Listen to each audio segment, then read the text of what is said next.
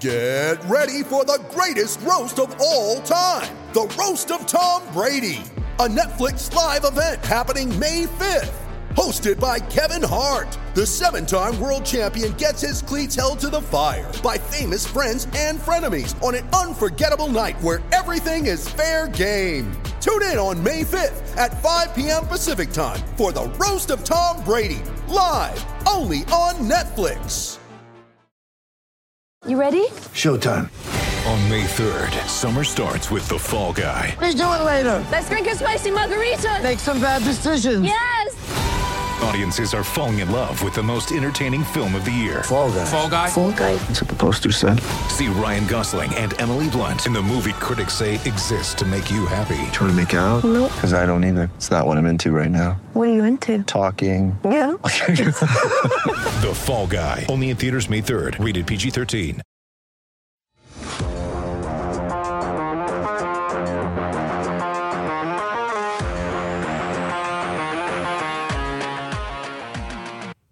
Welcome into the PHNX Coyotes podcast, brought to you by the one and only DraftKings Sportsbook app, America's top-rated sportsbook app. Don't forget to hit that like button and subscribe wherever you get your podcasts and leave us a 5-star review. I'm Leah Merrill, here with Steve Peters and Craig Morgan, as always, but today we're so excited to welcome in a very special guest, Tim Bernhardt. And just for some background, Tim spent 25 years in the scouting business with the Dallas Stars and the Coyotes. He was an amateur scout with the Stars in '93, head scout in '98, and became their director of amateur scouting in 1999.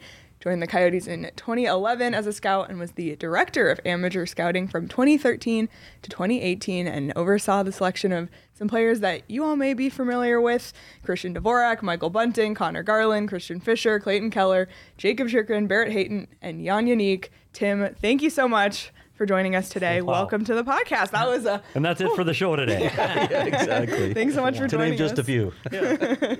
Exactly. Thanks for having me. Yeah. Tim, we got to ask first off, before we launch into the million questions that we want to ask you about the scouting process, the drafting process, what have you been up to since you left the Coyotes? Yeah, well, it's been 4 years now. Time flies for sure. So I'm just enjoying retirement. I'm in Arizona. We have a place here for the winter, and enjoying my time down here. It's just from being here as a scout, I realized what a great spot it was, and started planning my retirement then. And I bought a place about 5 years ago. Of course, COVID kept us away a little bit, but been just keeping busy doing that. We have some, a few properties that we manage and stuff, but. Golfing, like I say, we renovated a place this winter down here, which kept me busy. I enjoy doing that stuff. You finished with that now, by the way? I'm finished now, and we have lots of visitors. Lots of people from the north like to come down for to visit. So it's awesome. We love having them, and we love entertaining. So it's been good. Do you miss the grind of scouting?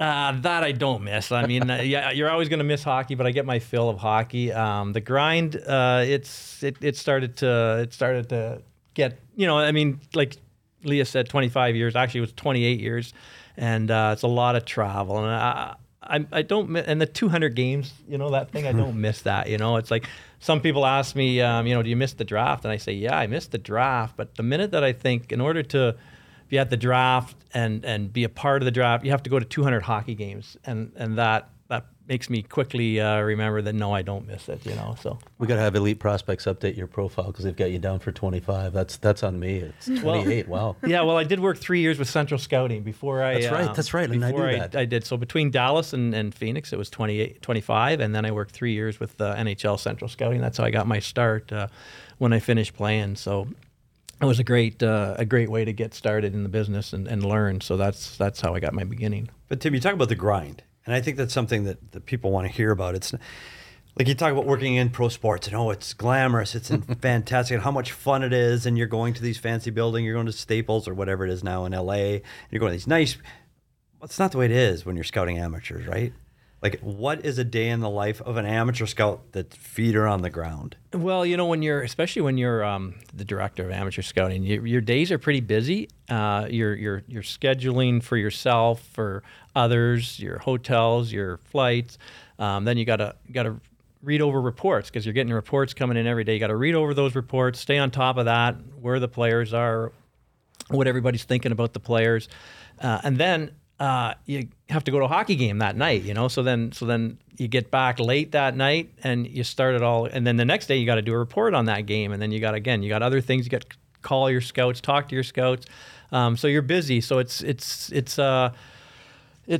keeps you really hopping. And then of course the travel. There's so many days where you're just traveling, and you got flights, and you got delays, and you got hotels to check in, rental cars you got to check in, you got lineups at the airport, you got lineups at the rental car, you got lineups at the hotel. So it's really that's what I mean by the grind. And I think one of the things I realized when I was between jobs in Dallas and Phoenix, I started doing the math on it, and like really for the scouting season, like from the end of November, because what I used to do in September, October is I would do Ontario. So I would be home, but I would be going to games every night. And then from November 1st, basically till the end of April, which is a 6-month period, I started doing the math, and that's 26 weekends, like half a year, 26 weekends. And I was home for 2 weekends out of those 26. Wow. And so in between, when I finished with Dallas, I said, okay, my next job, whatever it is, I'm not going to be away like that. So I made sure that, every second or third weekend for sure I was home. You got kids, and then they go to school during the week. So the weekends are when you get to spend a lot of time with them, and here you are, you're not there, So it was tough, and thank goodness for, your spouse, your wife. She obviously 2 boys. She was excellent, and she did the bulk of the work. I tried to make up for it in the summer. You're home more. But the winters you're gone a lot. Did you get to keep the frequent flyer miles and the hotel points? That's my question. Well, the good thing about both of it is I scouted long enough that I did get elite status for life with Air Canada and with Marriott. So you're a Marriott guy. Good. Glad to hear that. We all get that in this business. Yeah, and I got lifetime for both of them. So that really helps, because it's nice now even to travel and have those perks. So yeah, that's awesome. Do you still follow minor hockey at all, or now that you're out of it, you're kind of like, let me just relax and not? Yeah, I follow the NHL, quite a bit. Obviously, there's still 25 or 30 players that I was a part of drafting that are still playing. So it's still fun to follow. And they will be there for many more years to come, because I finished in 18, and a lot of those kids will still be playing in the NHL 10, 12, 15 years from now. So I do follow that. Minor hockey, not so much. Junior hockey, college hockey, not so much. I do have some, I have friends that are still in the business. So when I talk to them, we'll talk a little bit about that, but no, I don't really follow it, because it was like 28 years of that. You brought up something interesting. The people you draft, you have you want to keep an eye on them, some kind of a relationship. We talked about Bunting. So Michael Bunting, it was a long road for him to get from where he is now and how he had to get through the minors and how he's worked. So do you keep an eye on all of those guys? And Michael Bunting specifically, are you surprised at the heights he's been able to achieve these last 2 years? Well, absolutely. I follow those guys. I mean, that's the fun part of doing it, and Michael's, I'm here for a lot of the winter, but I still get a lot of the media from Toronto, and I was there in the fall, and it's awesome to see what he's doing. He's a hero there in Toronto. Yeah. They just love what he's done. And even when he signed with Toronto, I had friends that asked me about him, and I said this is he's a good hockey player, but he's exactly what the Leafs need. He was the type of player, we all know what Michael does. He's so good around the net. He's always had that uncanny ability to not only get to the front of the net and battle. Lots of players will do that, but what he does when he's there, he's had such great awareness when he's there. Like he can be battling with somebody, and he knows where the puck is. He knows where the rebound's going to go. He knows, like, he's really good. His awareness around the net is really good. I'm really happy for him, because, like you say, it was a long haul, and for whatever reason, which we won't get into, they never give him the opportunity he deserved. Yeah. Yeah, Austin Matthews and Mitch Marner both said he's the perfect fit for that line. Connor Garland has said it too, because you know where he's going to be. It allows those other guys to do what they do, because he's going to be parked right in front of the net doing the dirty work. And that's the surprising thing, because that's been his MO since junior. We all know his story about in junior. He was a late bloomer. He never played never played AAA hockey growing up, and then he got to the Sioux late. Most kids play 3 or 4 years junior. He didn't get there till he had 2 years remaining. And he took off in his draft year, and that's been his MO ever since. That's why we liked him. The way he plays now is exactly, we pulled up the reports from when he was 18 years old, they would say the exact same thing. And I'm not quite sure why he didn't get the opportunity here, but he's thriving in Toronto. Tim, before we get into your time with the Coyotes and then what this whole process is going to look like in a very important draft for the Coyotes, I want to ask you something. You and I had lunch a while back, and I think you picked up, by the way, so I owe you, so thank you for that. That was my surprise face. He's like, yeah, that happens a lot. So It actually doesn't. I usually buy for Yeah, Pete. you do, Craig. We talked about Arizona as a hockey market, and you obviously have seen what this franchise has gone through for the past decade plus, trying to secure a foothold. But you said something to me over lunch. You really believe in this market, and you really think it can work if the situation is right. Can you elaborate on that a little bit? Yeah, I just do. I mean, first of all, there's a lot of transplants here, and I just think that when you go to a Coyotes game, I've been to 2 Coyote games this year, and you see the fans that are there and the passion that they have, and they're all wearing paraphernalia. And I mean, I just think that like this has not been a very good organization for a long time, both on the ice and off the ice, and to have the fans still there. Like if this happened, you know, remember when it happened in Pittsburgh, they were ready to move the team. When it happened in Tampa, they were like this team has been, you know, not very good for a long time, and to have the base that's still there and still supporting the team is amazing. And I think that, you know, with ASU, I really think this is like, you know, really going to help the hockey base, and it's that school with the new arena and everything. That's just one more hockey level that the people are going to be able to see, and I think that they'll become a top team. They should be able to recruit now with the top team. Who wouldn't want to come to Arizona if you got a choice between a northern school and Arizona? I mean, the California kids, all those kids, like and even like I say, the northern kids. I think that ASU is going to become a real good hockey school, and I think it's just going to add to the hockey base and the young kids. You know, like you say, the girls' games are really picking up here, and you know, you got Austin Matthews who's from here. I just think that if this team is when this team and we do know when they were good back, you know, when they were in downtown and had some good teams. Everybody talks about how good it was back then. So I just think that it'll be a real, you know, once this team becomes good, and it will. Then it'll really take off. Yeah. It's no secret that this is a rebuild right now, and fans have only been looking toward the future. So as someone who's been obviously heavily involved in the scouting process, where is the scouting process right now? It's May 4th. So for the Coyotes right now, what's happening? How much do they know? How, you know, and obviously the draft lottery is next week, so that will tell a lot. But what process of scouting is the team in right now? Well, it is. I can't say exactly because I know it's like everything's about a month back from normal, right? Because of COVID, everything got pushed back. The draft's back. The combine's back a month. The junior season is still going. It's about a month behind. The Memorial Cup's been pushed back and everything. But I would say in a normal year, they would right now be putting their list together. I'm pretty certain that if they haven't already, they're soon going to have meetings where they'll bring all the scouts into Arizona and into Phoenix and hold meetings for probably 4, 5, 6 days, whatever it is that it takes. They may spend a little more time this year having all those extra picks. And they'll put their list together. And from there, they'll go to the combine and do all the off-ice stuff that they do there. And then, you know, continue from then to the draft. They'll just probably weekly or every other day or whatever, they'll be in touch talking about players, tweaking things and just coming up with information, tidbits that they may have added from, you know, that somebody found out this from a coach or somebody interviewed the player and another player that knew him or whatever. And they just keep adding information until they come up with the final list. Yeah. So let's talk about the list because this is interesting to me. So as a director, who finally says, okay, this is our list? Because you've got a scout, let's say a Toronto area scout. I love player A. Love him. Seen him 20 times this year. Love him. He's my guy. And then you've got a Western scout just outside Edmonton. I love this guy. He's the guy. He should be here. So is that your call? Is it a GM's call? Like where do you debate? Do you put on boxing gloves? Like how do you decide what that list is? Okay, this is our list. Yeah, I think every GM, as far as the GM goes, I think every one of them is different. You know, I mean, I worked for Bob Gainey. Yep. He didn't want to know, didn't know anything of Doug Armstrong. Same thing. They really didn't put their nose into the list that much. Don Maloney was a little bit more, and then John Shaika a little bit.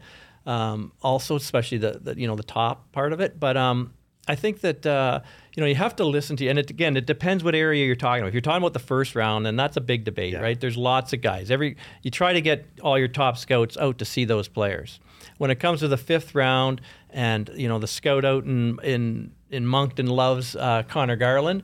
You don't need, it's a fifth round. You don't need tons of scouts to go out to see that player, So you have to, over the years, you trust the scouts. So hopefully they don't cry wolf too often. They like this guy, they like that guy. When they finally say, this is a guy and he'd be a perfect pick, in a certain spot of the draft type of thing.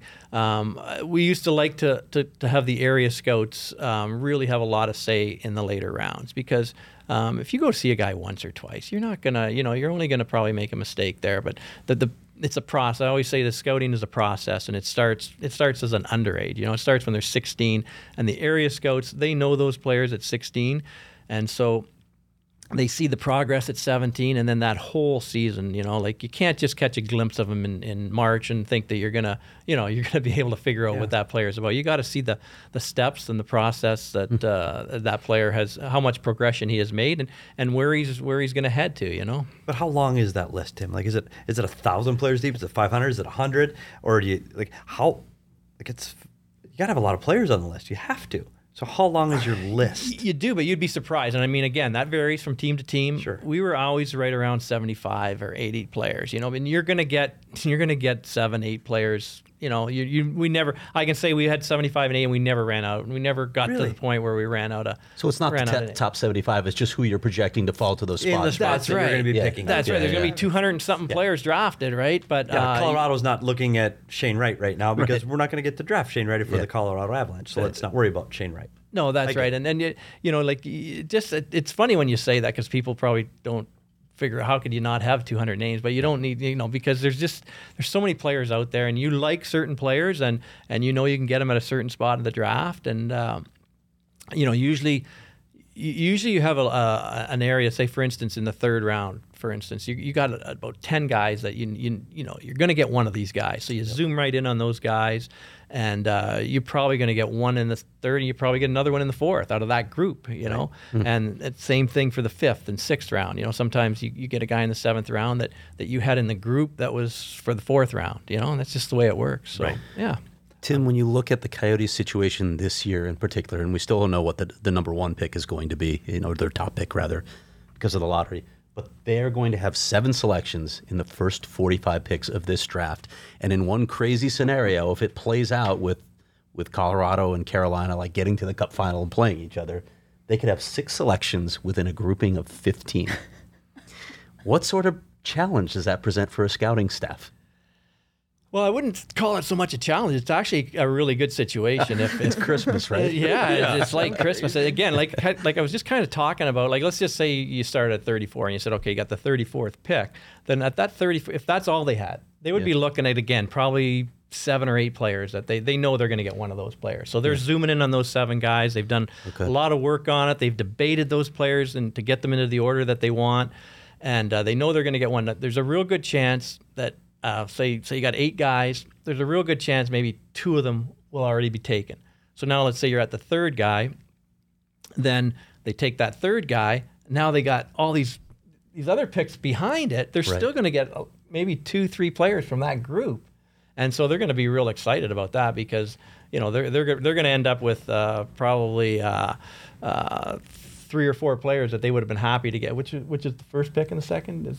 That would be 33rd. Yeah. 33rd. So they're going to get probably 3 or 4 players that they would have been happy to get with 34. So if you're a director of amateur scouting, you want to execute that many picks in that. You don't care. You just get us the players we want. Yeah, and I shouldn't say, but it depends. If that group somehow dried up, and by the time you got to 50 and there was none of those top, then you might not be as exciting. You say, if somebody calls for this pick, you can. Gotcha. I was wondering how that process went. You might tip off the GM, say, hey, we're not interested in this grouping, so go ahead and make a deal. Yeah, not that we're not interested, but we think maybe this next guy, we could get him with our 3rd round pick type of thing. So you could take that chance if you really wanted to. Plus, but with so many picks, also there's a real good chance that their phone's going to be ringing off the hook. Especially the way the draft is set up. Where Friday night they have all the teams reconvene, and they're looking at their list, and now they're excited that this guy's still here. And look at Arizona's got all these picks.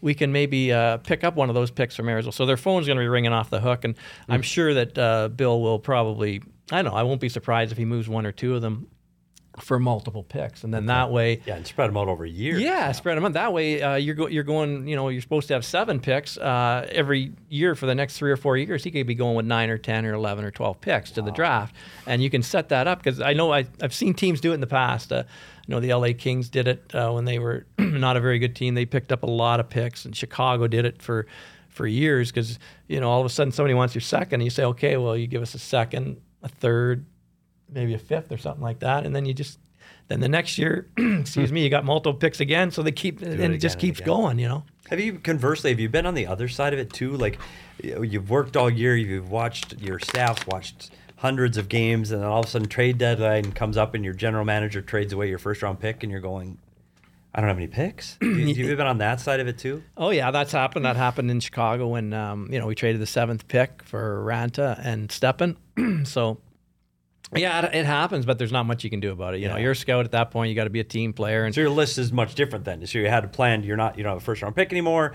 Now we got to look here. But you still got to do the exact same job and try to find that guy. Yeah, at that point. Now, there's been years, too, at Dallas where the pick was traded a year in advance. Yeah. So going into that season, you're not going to focus as much on that top. You got to get into that second round because you got to try and make sure that you're prepared for where you're picking.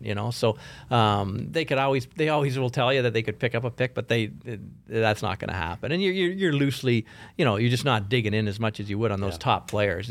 Same as if you're picking 23rd in the draft, you're not spending much time on Shane Wright and those players. It doesn't make sense. There's only so many days in the year, and there's so many players that you have to see and you have to try and get a handle on.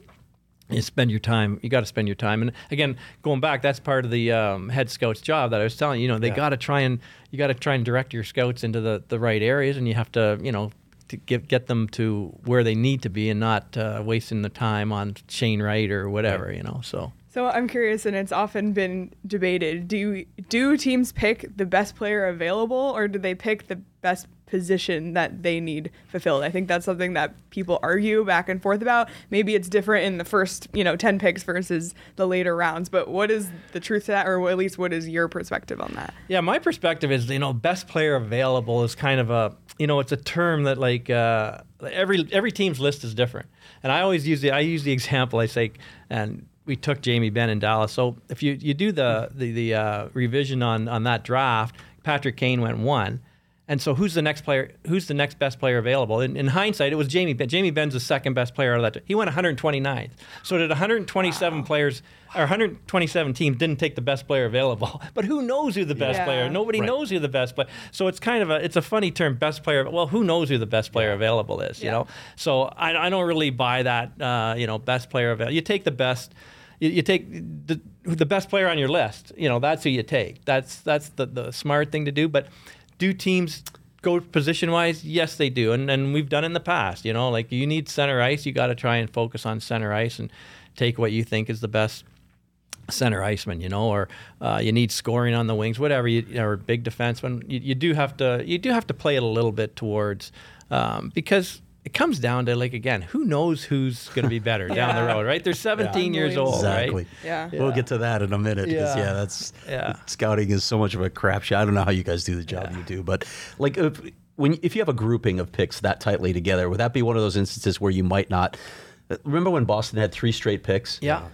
If you think 3 straight wingers are the 3 best players available, are you really going to take 3 wings, or are you going to try and spread that out?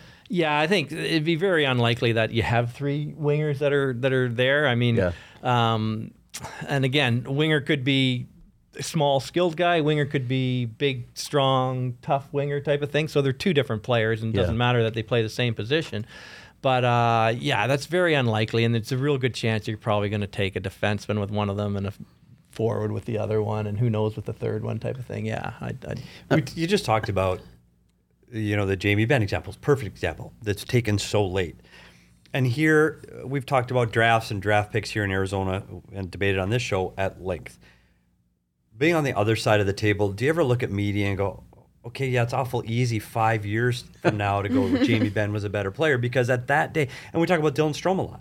Dylan Strome on that draft, on that day, and I've asked a lot of scouts with different teams and different managers, and they said on that day, at that table, that day, Dylan Strome was the third best player, and he was the right pick that day.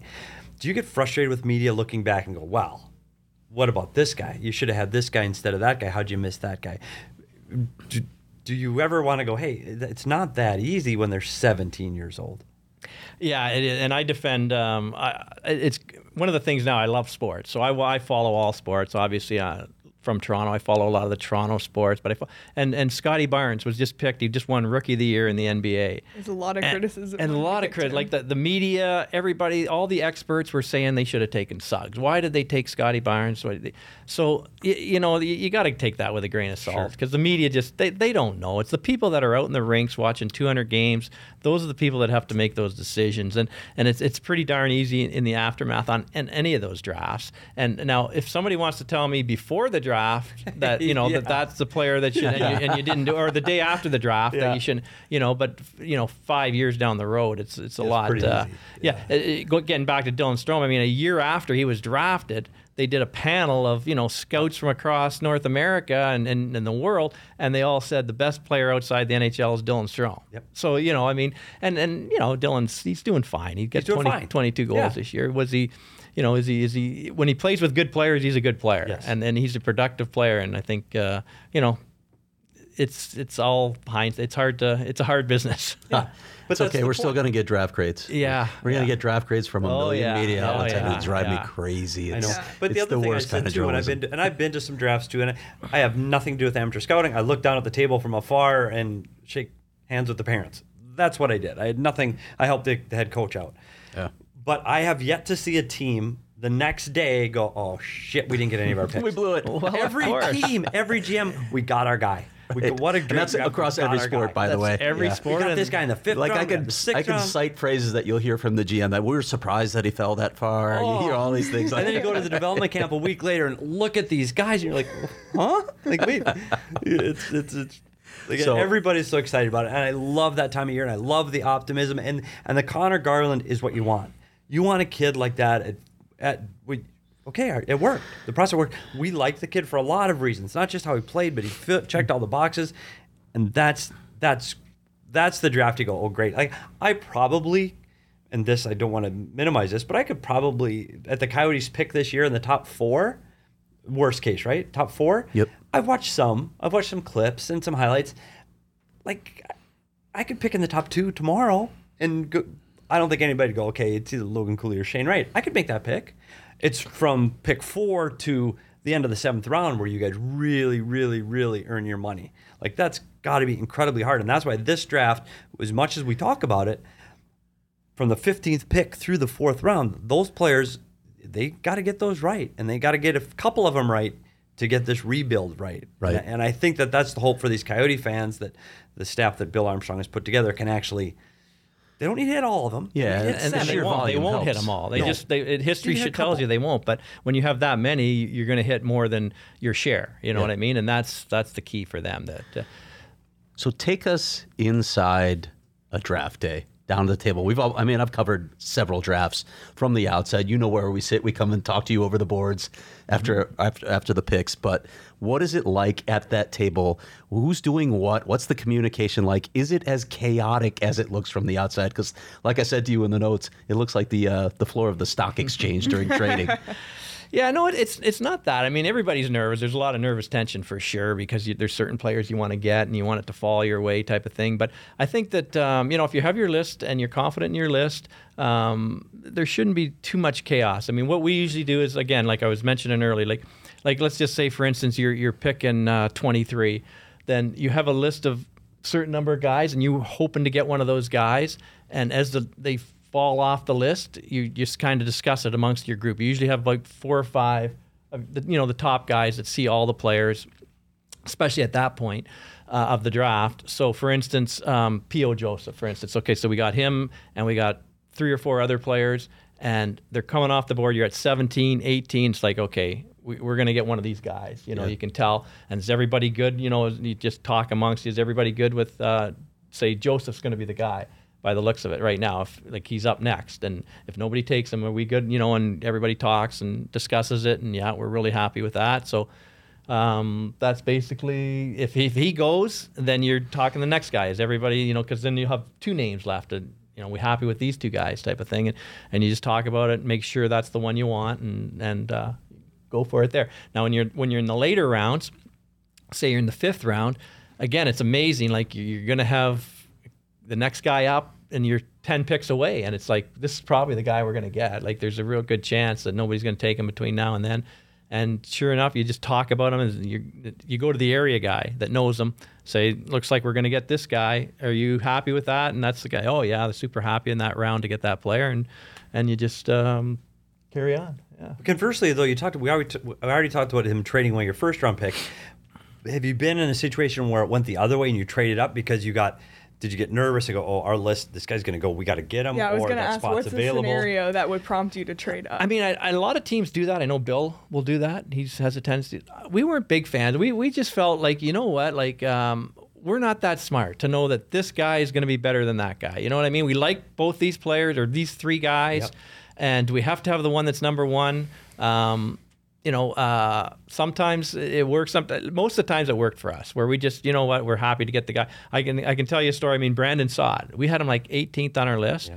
And we probably should have moved up. We were picking, I can't remember, that was 40. We were picking 44, something like that, and we had him and Brett Ritchie, and we liked Brett Ritchie too, yeah. And so. We thought, should we trade up, get Brandon Saad, and then you have to give up, a 3rd and something else, or maybe 2nd from the next year, and we just said, you know what, we'll stick with this, and sure enough, the pick before Chicago took Saad, and we got Brett Ritchie. So I mean, sometimes it works to move up, sometimes it doesn't. I've seen teams move up, and the player they moved up for and gave up great assets for, it doesn't work, and I think if you look at the history of San Jose. A lot of teams that do it, sometimes it works and sometimes it doesn't. I think everybody knows about the I can't remember now. Anyways. Well, I can recite the Chicago Bears history on that front with Mitch Trubisky, so I'd rather not talk about that, though. Let's stick to hockey. I'll just get too depressed. I'm sorry, Leah. Oh, no, you're good. Well, I just want to take a break to remind everybody that we are brought to you by the DraftKings Sportsbook app. We're talking a lot about gambling on the future, so that's what sports betting is. Exactly. There's the segue. And this week, new customers at DraftKings can bet $5 on any team to win and get $150 in free bets if they do. The NHL playoffs are going on, of course, with the NBA playoffs, so it's the best time of the year. It's so fun, and good thing I didn't put money down on game 1 of all my picks because I was 2-6, and my series winners have all been losing. So not putting my money where my mouth is literally yet. So maybe just do the opposite of what I said and you'll win some money.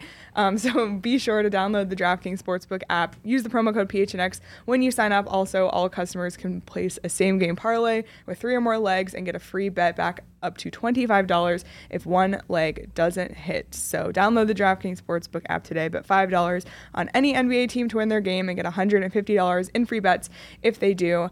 As always, that's 21 and over. Arizona only. Gambling problem? Call 1-800-NEXT-STEP. New customers only. Minimum $5 deposit required. Eligibility restrictions apply. See DraftKings.com/sportsbook for more details.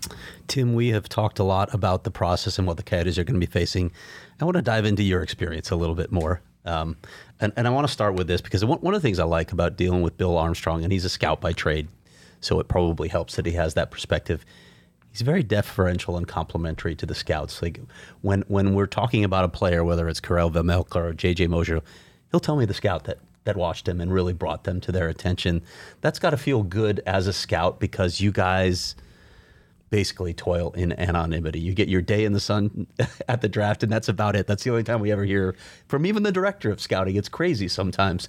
Is it tough being in that position, and is it nice to have somebody who gives you recognition? Do you not care? Well, personally, I didn't care, but I think that Bill does a great job with that. I think it's awesome that he does that. He's got a scouting background, so he knows what those scouts. Most GMs did not do what Bill did, and that is go through the process. Bill spent a lot of years out on the road doing exactly what I was talking about earlier, 200 games and putting in the hard work. And I think that it's really a great thing that he does that and acknowledges his scouts and gives them the credit that they deserve, because I always say the GMs get the credit for the good players and the scouts get the credit for the bad players, get the blame for the bad players, and you know what, you just live with it. It's just like whatever, and you just we enjoy doing it, and that's why we do it. And I certainly didn't need any credit for any players, that's for sure. And we talk about the when you started your career in the National Hockey League as a scout, the internet was different. Social media was different. Twitter was different. Like the scouts now, you go, oh, well, this kid's really good. Look, he just pulled off of Michigan. I just saw it yesterday. Do you want him? Do you want that player? So has the internet helped? Has it hurt?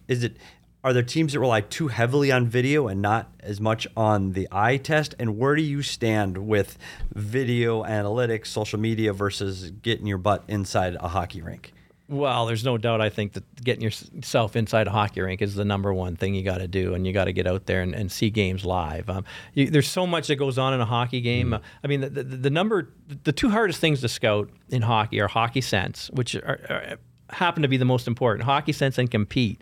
And those two things on video are almost impossible to really get a feel for, because how smart a player is away from the puck, that's where you're learning about his hockey sense, is seeing the areas that he's going to, the things that he's doing without the puck, and then his compete. Even his compete is not always, when it's on the puck. It's away from the puck too. And so those two areas are really hard to do on video and to really focus on video. So I think that, you got to get yourself into the rink. There's so many situations in a game, even him going to the bench, there's different things you're watching for and trying to pick up on, how he's interacting with his coaches, those types of things. You just don't see them on video, so it's super important to get to the rinks and see the games. And that's simply because the camera doesn't follow it, right? That's what you're saying. You just literally don't have the material to look at. No, that's right. The camera basically is on the puck, and that's that's what they got. Even if you had an ISO, it still wouldn't give you the whole situation. You got to see the whole picture and realize what a player's doing, why he's doing it, and is he thinking proper? To get his read on his hockey sense. I want to get back to actually being a scout on the road. I know PD had asked what a day in the life is like, but do you have any you must have some crazy stories from the road, or I don't know, some experiences. Do you have any stories you can share from being on the road scouting? Well, there's lots of crazy stories when you start going to Russia, I'm sure. Wow. Russia was where where there was a lot of stuff come out of it. I can tell you one where there was this tournament up in I can't remember where it was in Russia, but anyways, it was up and a long ways away. And there was some outpost. Yeah, you're not taking domestic flights up there. We all know about the Russian airlines, so Goran Stub, who ran European Central Scouting, he organized a charter. So most teams were sending, this is the big tournament in February. Most teams were the 5 nations. Most teams were send 5-6 scouts. So you're talking a full flight, 150, 175 scouts were going on it. So we all get to the airport, and of course there's fog. It's terrible fog. So we waited 10, 12 hours at the airport. And then we get on the charter, and we go to this town, and on the way out, now you board the plane, you walk across so as we're walking to the plane, there's Russian, I guess the workers, and the guy's got a cigarette in his mouth, and he's got a jug, and he's pouring the jug on the wing, and he's on the wing, and he's got an old mop type of thing, and he's mopping, and this is the de-icing, This is de-icing. Yeah. And we're getting on this plane, and everybody's just looking at each other, and we're just terrified. No. Right? So then we get on that flight, and we go back, and Russia, Moscow, I guess must have been foggy for the week, because it was still, the guy comes on and says, there's 2 major airports in Moscow, and we're not going to be able to land at the one that we were supposed to. It's too foggy. And he says, we got to go around. It's going to take us an extra half hour or whatever. 10 minutes later, because you can't see nothing. It's foggy, dark. Boom, we hit the ground. So we had landed. He said, in the end, we find, it was okay. We ended up landing there. Oh, my God. No. Yeah, no. And it was Russia. You get lots of those stories. And, it was. But you talk about the camaraderie, and you traveled as a group with other scouts from other teams, and I'm sure you've got friends that work for other teams, but you guys see each other literally every single day in different cities and provinces. Yeah, it's the people you work with. Is it the Cold War? Is it, hey, you can't see my list? Or do you go, hey, what do you think of player A? What do you think of his game tonight? Like, do you kind of talk about shop, or is it more? You really shouldn't. I mean, some scouts probably do. I mean, I know our scouts, we frowned on that, you know, like don't give them anything you want to give them, put it that way, you know, like you can generalize and you can talk about the weather and your drive in, but don't talk about player A or player B. You can generalize or you can lie, whatever you prefer, you know, but don't tell them anything you don't. But it's still a group. You sit together, you're friendly with there's each other. lots of, you know, the scouting fraternity, it's great. You know, everybody looks after everybody. You know, if somebody needs a ride, you might have to give them a ride. If somebody needs, you know, whatever they need, you know, you help out. And, you know, like you're in a scouts room like this before a game and there's 20 or 30 scouts, so you're chatting with, you know, all of them. You know, so you're friendly with them. Your car breaks down in Moose Jaw, you've got that's right. Help. Yeah, it's a good group, and you know they're all they all help each other out. Yeah, for sure. Having said that, you mentioned the time away from family. Did it get lonely at times? I mean, it's got to be tough to be on the road that much. Yeah, absolutely. I think again, in the end, that's one of the reasons where you just kind of say, you know what, enough is enough. But you have to. You know, you try to keep we do keep ourselves busy on the road. At least I did. You know, I like to again. What I was telling you about earlier, when you're on the road, you're doing all. So you're in your hotel room and you're doing all that. So you're trying to get, you know, you're looking at schedules and you're trying to arrange flights and you're trying to. So you're busy during the day. You get a workout in, and then you go to the game, and then you move on to the next city the next day. But sometimes, you know. In the second half of the season, a lot you travel with another scout from your team because now you've narrowed it down, the players, and you're trying to go together so you can see them together and chat a little bit about the player and discuss what you're seeing and that. So it's good in that sense, especially like I say in the second half. And then when you're in Ontario, it's good because when you're on your home base, you know, there's scouts in your area that you know, and you go into that game, well, let's meet here and we'll drive to the game together and stuff. So again, that ends some of that loneliness too. So. Yeah. I'm curious, is there something either your whole time as a scout, but specifically your time with the Coyotes that you're most proud of? You know, maybe a player that you fought for that, you know, panned out. And obviously this is kind of a hindsight question, but what are you most proud of your time as a scout overall and as a scout with the Coyotes? Yeah, I mean, I think you're always proud of all the players that you're part of drafting. I always say a part. I didn't draft any players. Yes. You know, our group did. Our group discussed the players, so we all did. But yeah, you're proud of all. I mean, the Kellers and the Chickerins, the guys that are going to All-Star games, you're proud of them. But I think you're also always proud of the later round guys. You know, the guys that you can get in the later rounds. I think, you know, like Mayo and Garland and. You know, players like that. It's always fun to and you're always, you know, excited about those guys because you know, whatever, they were passed on a lot of times, you know. But just a player like Connor Garland, just to give you some insight there. Like, I mean, Connor did not. He actually once we got him here, that's when you take him in the fifth round, you don't know what you're getting. Mm-hmm. Like we tried to do where we interviewed him, we did stuff. We interviewed his coaches who told us. He's not going to play in the NHL.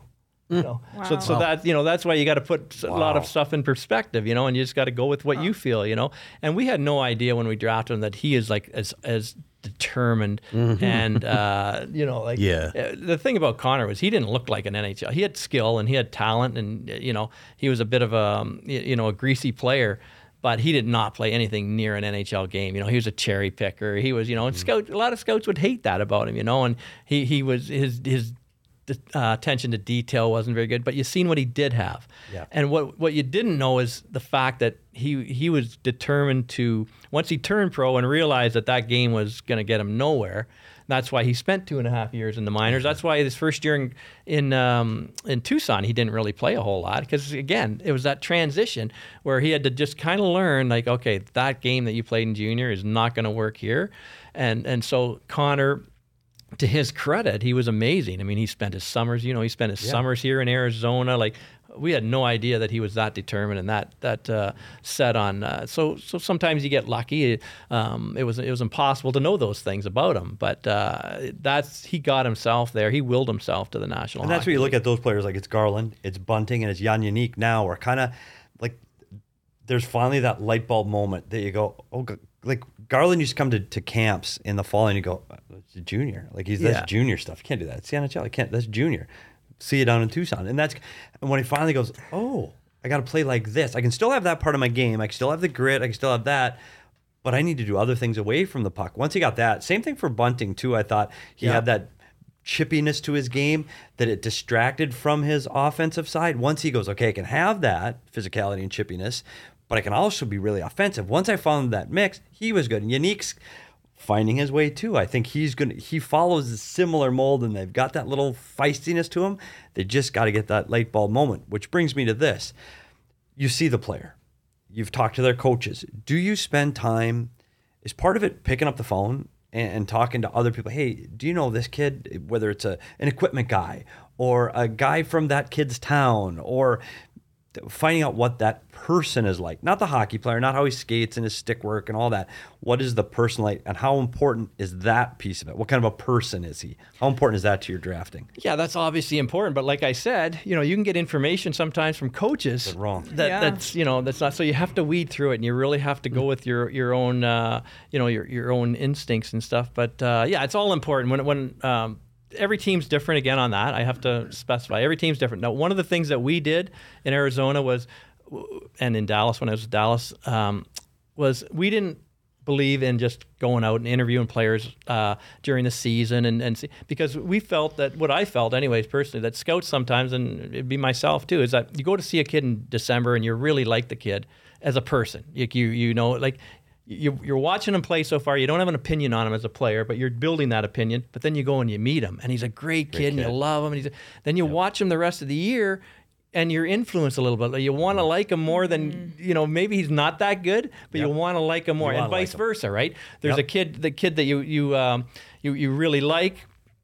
You meet him, he's terrible kid. Like, you just don't, not terrible kid, but you just don't hit it off. Rubs you the wrong way. He rubs you the wrong, exactly. So now all of a sudden you go back, but he's a really good player, and you go back and you watch him. Now you're trying to find holes in him, and you're trying to, I always tell us, let's find out if we like them as players.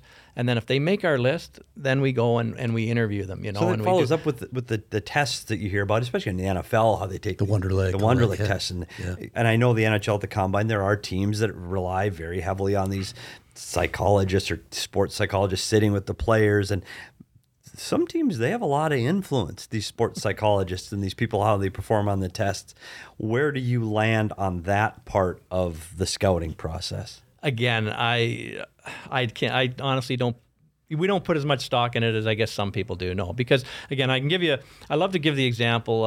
Again, and I'll mention Jamie Benn. So we drafted Jamie Benn in Dallas in the 5th round, and I seen a scout in the summer from another team, a good friend of mine. I know him well and stuff. He says, you guys drafted Ben. Eh? He says, did you test him or anything? Because he didn't go to the Combine, 5th round. They don't take those kids, right? I said, no.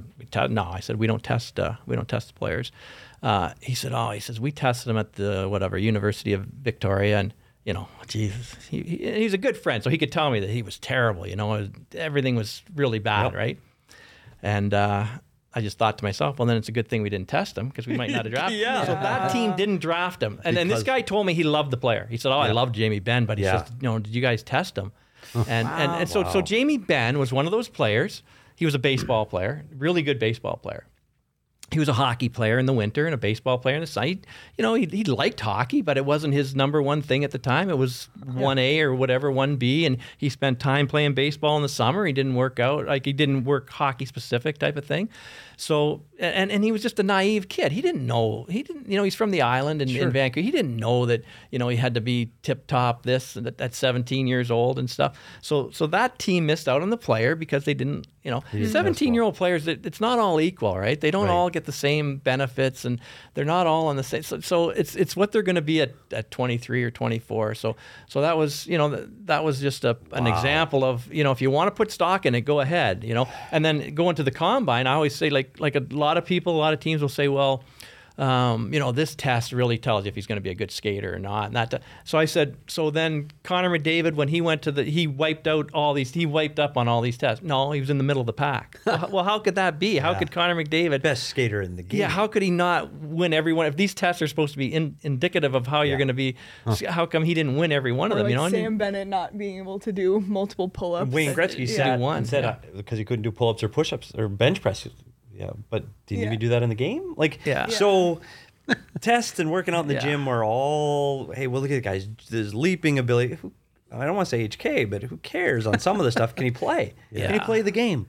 How does he out there? And so I would hate to miss out on a good player because, just like they say with Jamie Benn, you'd hate to miss out on that player because he didn't test good off the ice. If you really liked him on the ice, which this scout particularly did, you know. So, it's up to the teams. Whatever you do, whatever, you know.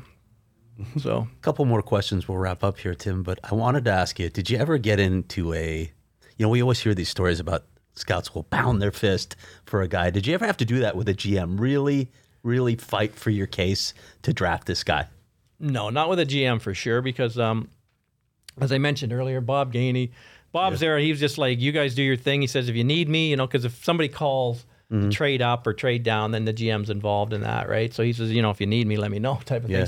So the GM, Doug Armstrong, same way. They didn't really, because they don't know the players, so they don't really. I mean, in the end, John Shaika, he liked to have some say. So, but I can't say that there was a real, fist pounding or any of that. And that's what your meetings are for. And that's what, to get that stuff straightened around and to go back and forth and the pros and cons of certain players. And that's what those are for. And I don't think that, and I've heard of many organizations that do that, but I can honestly say that, I can't really recall having a real fist pounding. Last question from me, and we alluded to this earlier, how hard it is to project for kids that are this young. Where do you stand on the idea of raising the draft age so that these kids can physically and mentally develop a little bit more?